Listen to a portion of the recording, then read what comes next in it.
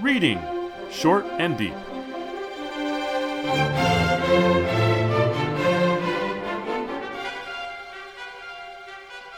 Hi, I'm Jesse. And I'm Eric. And today we're reading Short and Deep, The Power of Wine by H.P. Lovecraft. This is first published in an amateur magazine called The Tryout, April 1916, published in Haverhill, Massachusetts by a friend of his. It's also the cover story, if you want to call it a cover story. These magazines were made, it's kind of like mimeograph, but they were made using gelatin that you bake in the oven.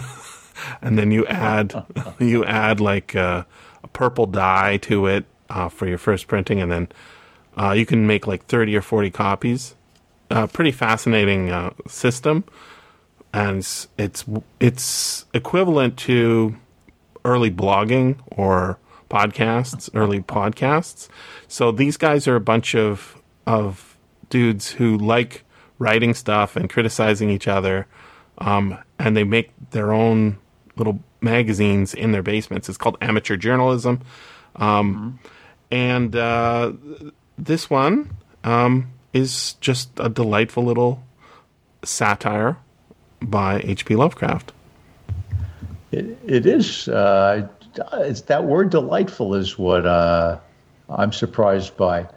But we will make it. We will discuss. Mm-hmm. Those early mimeographs, or what you called mimeographs, can't remember the name. There's a special technology. And I remember as a school kid, I was an AV monitor in elementary school, and I had to run those off. I can picture them gorgeously, but I can't remember the name. So. If it pops up, I will say it to you. Sounds good. They were delightful, and they had a smell. Hectography, I think it might have been called. There was something called hectographs, but I don't know that that's another graph if it's not hectography. Yeah. But that smell brings us to this poem. It sure does. So you said it's delightful. I would point out that the original meaning of the word satire is criticism. Mm-hmm. That is negative criticism. It even included among the ancients flat-out invective. Mm-hmm. Your mother wears combat boots in the shower. Mm-hmm. That kind of stupid, just flat, not funny, not humor. These days we tend to think of satire as falling under the term delightful. That's not necessarily what it always meant, and I think that's not necessarily what it means here, although from an artistic viewpoint, it's delightful. Yeah, I'm just thinking of all the memes today that are satire, like they have a photograph of an aircraft, B-52 dropping bombs, and it says Republicans on it. And then the next one, underneath it says, it's the same aircraft, but it says Democrats, and it's got rainbow flags and Black Lives Matter banners on it, but the bombs are still dropping, right? So that is a very sharp criticism, yes. But it's also, it makes you laugh because it's true. Right. And so one of the things that makes me delighted about reading Lovecraft is he is actually, well, you know what? Let's read it first, and then we'll talk about maybe why I think it's so funny. I'll agree with you. I'll say ditto, and I'll say that it just came to me. It was called the Ditto Machine. Ah. That old blue stuff that smelled so lovely when I was 8. The Power of Wine. It has an epigraph in Latin. So let me give that first before we go into it. Spes donare novas largas, amaraque corarum eluere efficax. I couldn't have said it better myself, which I don't read Latin, although I can make out some words. Mm-hmm. The online dictionary, the online translation is mighty to inspire new hopes and able to drown the bitterness of cares. It's a quote from Horace. So and he's talking about wine in the original. So, and he's really praising it. That's not what Lovecraft is doing. So He tells us that I've by translated calling it a satire. I've translated it a couple of different ways. I did it once by word, which I think. I found the original source. Oh, me too. But I also I used the sentence translation, and then I actually found a better phraseology. But do you want to cover that first, or? Well, I was what I just gave you was a professional translation. Oh, okay. Translates, but the point is, it said you give yours. It's fine. It's really saying wine gives us this really good stuff. Yeah. So sentence word by word, hopes appeal, new benefiting, cask, as in like a cask of Amontillado, worries wash effective. So that's not a sentence, right? It's just a bunch of words. But I think the best translation of it would be, in the spirit of this, would be, wine is the cure for cares. Well, okay. Able to drown the bitterness of cares is I found the translation. Amaraque is the bitterness. He's quoting from an actual ode by Horace. Exactly. So the power of wine, a satire, perhaps standing against Horace. But we don't know that yet. Hail, gift of Bacchus, red, delicious wine, to raise the soul and every thought refine. What blissful transports can thy power impart and fill us with anacreontic art? Unhappy man above the beast was placed, stripped of his joys, and with mere reason graced. Sweet wine alone his blessings can restore. Let him but quaff, and he's a beast once more. Say, good Silenus, how the grapes inspires the bashful bard and fans poetic fires. The halting quill, inflamed to vinous rage, with alcoholic fancies fills the page. Convivial poets have no use for sense if they be generous to their audience. What sapient speeches fills the tavern hall, where smoke and spirits rouse the minds of all? Here church and state their proper functions learn, and patriotic hearts their brightest burn. Yon hoary sage, supported by the bar, shows how the Germans should conduct the war, while others near him teach with brains aglow the only way to conquer Mexico. Behold the singer who with trembling notes upon his home and loving parents dotes. Benignant wine can all his sorrows quench, and he forgets his home is the park bench. Another glass from teasing memory saves, of grieving parents sent to early graves.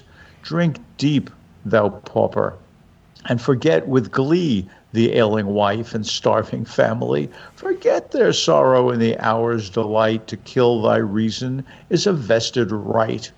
Down with thee, base reformer, to disturb our happy state and all our spirits curb. Tyrannic fool, seek not to interfere with personal liberty and lawful cheer. Reflect, ye fathers, how the fluid speeds your sturdy sons to bold and manly deeds. The youthful Tom, with Dionysiac might, waylaid and robbed an aged Jew last night, whilst reeling Dick, with Bacchic ire possessed, shot down his best beloved friend in jest. How great the power of wine to beautify the manly form and please the exacting eye. What graceful steps the polished drunkard knows. How sweetly he in the road repose.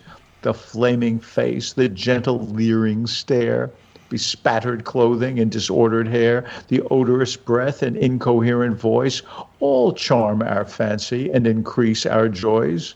The sparkling wine displayed on gentle boards, a just example to the poor affords. What man so destitute he cannot gain a blissful glass to elevate his brain? Since pride, as proverbs say, Proceeds a fall. In wine we find the greatest boon of all. By no man let its wonder be denied, but here beholds the deadliest foe to pride.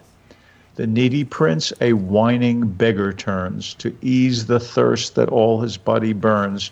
Come, all ye bacchanalian train, and sing the bliss that wine to fevered brains can bring. Rehearse the pleasing form that oft appear to him who know the grapes for many a year. Observe, Sir Drunkard, in the growing gloom, the nameless things that fill thy shadowed room. How bright those eyes with fearful luster shine, how smooth these coils about thy limbs entwine. Rejoice, Silenus, for thy lengthened spree hath formed the beauteous comrades just for thee. Hosts of the darkness, join our merry throng. Satan, arise and pass the cup along. Laugh, brethren, laugh, for in each flowing bowl our band infernal gains a human soul. Shriek with delight and writhe in ghoulish mirth. With every draught another sin hath birth. Beat your black wings and prance with cloven feet. With hideous rites the friends of chaos greet. Minions of hell, your fiendish tones combine, and chant in chorus of the power of wine. I think it's hilarious.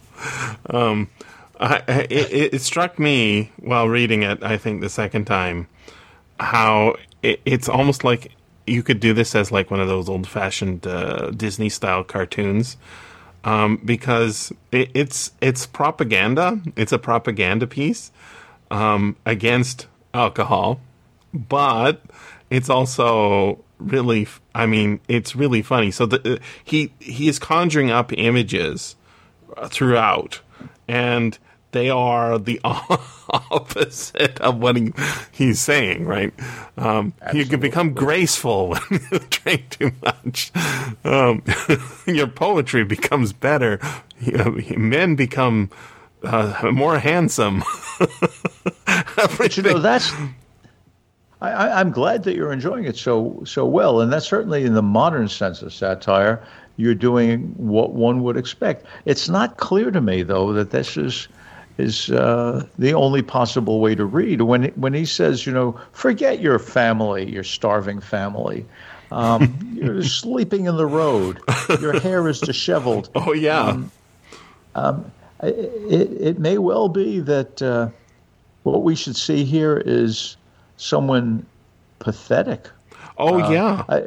When we get to the end, this mock praise of Satan, in one way it's funny, and I see it. But, there is, this is not just the ancient power of wine. It's not just Horace saying, hey, wine is great, it lifts our spirits. This says it lifts our spirits falsely. Mm-hmm. It ultimately winds up supporting the Prince of Lies. Yep. And as you say, one could see it as propaganda when it complains against the reformers, meaning those who would go for prohibition, which is a live issue in 1916. People are pushing for it, and they in fact enact it fairly soon thereafter. I think 1920, if I recall correctly. Mm-hmm. Clearly, we may not like reformers taking away the possibility of our drinking, but the reformers have a point. Oh yeah, No, he's doing bad things. He's speaking out of both sides of his mouth in a certain sense. This is why I love reading H.P. Lovecraft. A lot of people don't want to read him because he's racist. He is racist. There's not a lot of racism in this particular poem. However, he's got other stuff going on too, and one of them is he's a very funny guy. The humor is dry, but it's very funny. So we've done a few. Dry. You mean dry like a dry wine. Well, yeah, but also Lovecraft was a teetotaler. He did not like alcohol. He thought it was a big problem. So when he's writing this, you have to sort of wonder what is he doing? He's got a couple of problems. One, he thinks that people should not imbibe alcohol, but he also thinks it should not be banned. And it's kind of a complex problem. So he thinks probably that we should treat it like something to abstain from, and he did a lot of this. So we actually have covered similar poems. There's one from 1920 we did called The Dream, that is about a guy a friend of Lovecraft's who's fallen in love with his girlfriend so hard that he promises to swear off all of the things that he enjoys. And Lovecraft takes that concept and he writes a poem satirizing his friend, saying, "You're acting really silly." And at the end of it, it has that, he swears he's going to be good from now on. He's not going to go to the sports gambling, and he's not going to drink too much. He's not going to smoke. He's just going to devote all his time to her. But it proves quite difficult, so he just whatever at the end of the poem. And the same thing here is it's a praise of alcohol, but we start questioning it pretty early on, and by the end, you're all the way into worshiping Satan. And it's because the premise is literally, wine is an escape from the problems of reality. But of course, it also shows that it causes problems with the reality, like sleeping in the street, and not dealing with the fact that your parents are paupers, right? Or how a whole bar, as in a group of people, and an actual physical bar can support a man's ideas about how the Germans should conduct the war. Right? Everybody can agree with him because they're all drunkards. Why does this one man know how the Germans should conduct World War I? And indeed, whether they agree with him or not. Exactly. And the whole room... He's convinced of his own wisdom. And the whole room are all talking about all the things that are happening in their lives, and everybody agrees with them because nobody's listening, because their reason has been drowned by the power of wine. That, if we read carefully enough, we should tweak to that at the very beginning. I agree. Because he says, "Hail, gift of Bacchus," and we know that the gift of Bacchus is not something that adds wisdom. "Red, delicious wine to raise the soul and every thought refine." Now, there are a lot of things that can be said about wine, but that they make thoughts more fine, more precise, that's never been one of them. Yeah, I mean, it is a little bit true. There's a little grain of truth to a lot of this. So, he talks about going to the there's a part in here where he goes to the party. The poet, he's bashful. He's I picture him in the corner, and he's holding his notebook, and nobody started drinking yet, including him, and he can't start reciting his poetry yet. The symposium, right?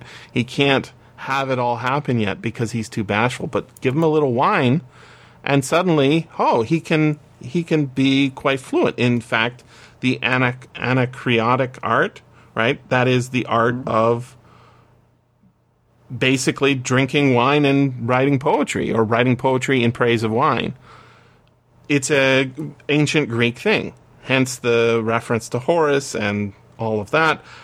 But if you go a little farther down, the halting quill inflamed to vinous rage with alcoholic fancies fills the page. Convivial poets have no use for sense if they be generous to their audience. So if you pour enough wine for your audience, they'll all agree that your poetry is amazing. Right. And it's true. Like, if you give, if you've got a bunch of people at a party and it's very stiff, adding a little wine not only, brings truth of what people think and how people act, but it also brings a little more socialization. And then it leads to bad things if you overdose, which is very much, the way the Greeks dealt with alcohol is you don't abstain, you control, you discipline, you make sure that your visitors, your guests, go home tipsy at most, not drunkards. And that mixing of the wine with alcohol, Lovecraft does not accept that. He is an abstainer. His use of the word Bacchic is a reminder that the Bacchae are devotees who destroy and dismember the god. Mm-hmm. I don't know that. I mean, it may well be that in their ordinary lives, ordinary Greeks ordinarily consumed wine in moderation, but they have a whole religion. That was the goal. That was what? That was the goal of like, if you go to Plato, right, at a symposium, at a drinking party, the goal is to mix enough water with the wine so that nobody gets too drunk. It's the goal. The problem is the wine is powerful, and there's all these temptations, right? And the temptation is within us, and it's also a temptation to delude oneself by making others like us by getting them drunk. One of the things that I like about this poem is that the contradiction, as you say, he says it one way, but he means something else. The contradiction is beautifully embodied in the prosody.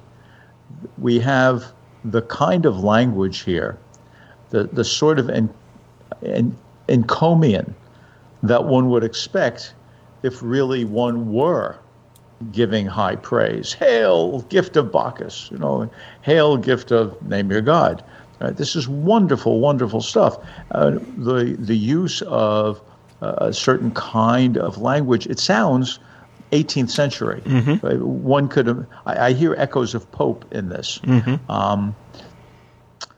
These are high words of praise for Lovecraft. He would love that you're saying this. That was his favorite thing, right? Well, I don't know that he would, since I'm a Jew, but yes, he would like it that somebody said it. But what he's saying by form is undercut by content. So we have here these. One of the reasons I think of it as being like Pope is because we have indeed the exact same rhyme scheme. Rhymed iambic pentameter couplets that we would find in Essay on Criticism. Authors are partial to their wit, 'tis true, but are not critics to their judgments too. And we can see that kind of sound and sense. And I'm quoting here again from this Essay on Criticism by Pope. We can see the word sense being reused in a very popish way here. So he's not writing the kind of poetry we would expect in 1916. He's writing the kind of poetry we would expect in 1756 or 1746. This is 150 years late, but that's okay because he's referring to the gods. And yet, I love this, it's the middle of the war. Mm-hmm. I mean, the U.S. hasn't entered the war yet, but World War I is going on. Exactly. And suddenly we have these references to Germany and Mexico. Mm-hmm. This isn't the ancient Greeks. And then he takes that, Tom did this, Dick did that. There's no Harry, but he's clearly generalizing all of this in a very demotic way for modern America, and then ends by showing us that it's the devil's own work. Mm-hmm. So it's not just Greek, he's adopting all of these forms, but he's really writing something much, much wider. And that's really pretty terrific. Mm-hmm. Really pretty terrific. And not that I drink a lot. No, the sentence. I'm like Lovecraft. I'm basically a teetotaler. I'll try a sip of some alcohol once a year because I've never tried it before, perhaps, and then say, "Yep, not for me." Because as a youth, I saw the problems with alcohol in myself. I said, "Look, this is not the way I want to be. I am the stumbling drunkard." That I have contempt for, and I do not want this. But what's so funny is he just makes me laugh over and over again. So I'm like going, as I'm reading, I'm like, oh, that's a choice one. I put a little check mark beside it, like I'm actually marking a paper. But I don't mark papers like this. It's just me going, oh yes.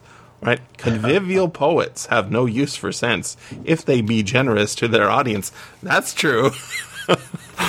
Yeah. Benignant wine, and wine is capitalized like it's a god. Benignant wine can all his sorrow quench, and he forgets his home is the park bench. I mean, there's truth there. That's why it's so sad and also so funny. Drink deep, thou pauper, and forget with glee the ailing wife and starving family. Oh, no. Indeed, that whole passage that you gave a few lines and then skipped down a bit, but all of those lines are really quite well worth dwelling on. He forgets his home is the park bench. That's not a good thing. No, right? Not a good thing. Another glass from teasing memory saves. Well, that's lovely. It saves you, but that's the exact wrong verb. Another glass means you're oblivious to things that are important. This is a genuine condemnation, and that's why I said that while it's delightful that one can give this a jocular reading, and I love the chuckle in your voice as we're discussing this particular poem. I think one doesn't have to give it that jocular reading. I think one can read this as bitterly ironic.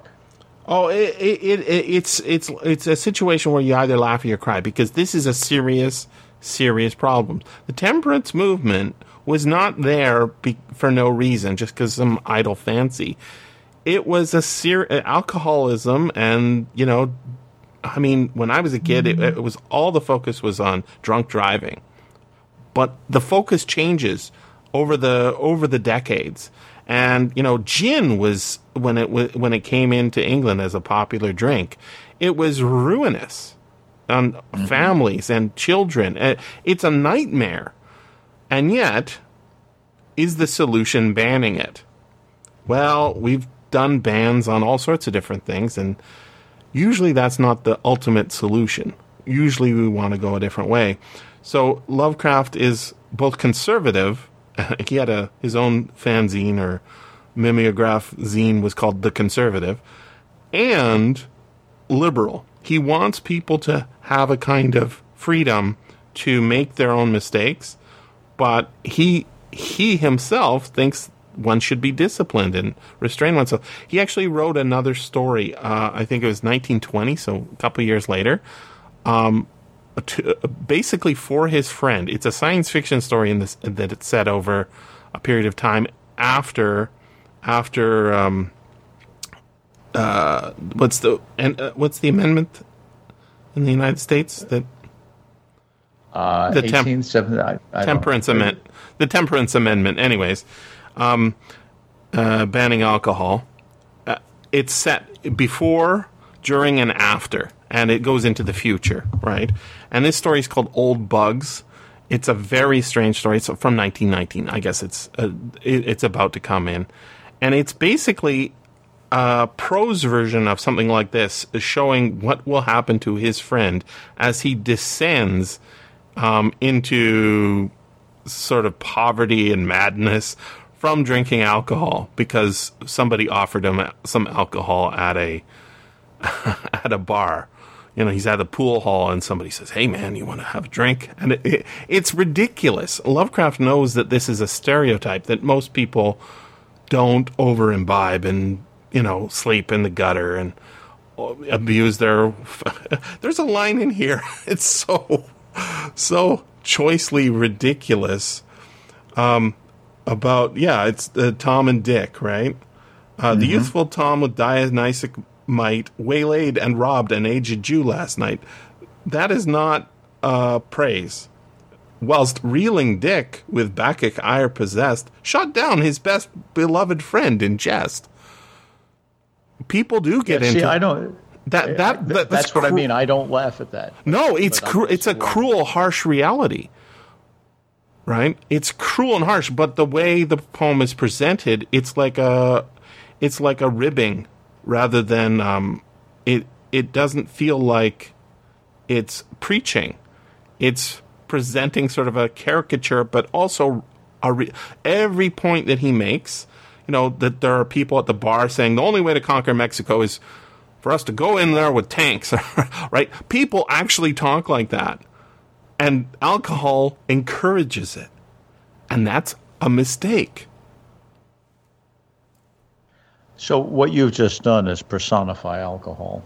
Yeah. And what I think that alcohol encourages it. Mm-hmm. And what I think that Lovecraft is trying to do is demonize the people who believe that it is a gift. Yes, he is. And so in the long line of powerful dealings with alcohol, from Bacchus down to communion, what he's saying is, say what you like about alcohol. I'm going to say what I like about alcohol. There's always more to say. Thanks very much for listening. And remember, you can always freely access the materials discussed on these podcasts by going to sffaudio.com and clicking on the link for Reading Short and Deep. If you enjoyed this podcast, consider becoming a patron at patreon.com/SFF Audio.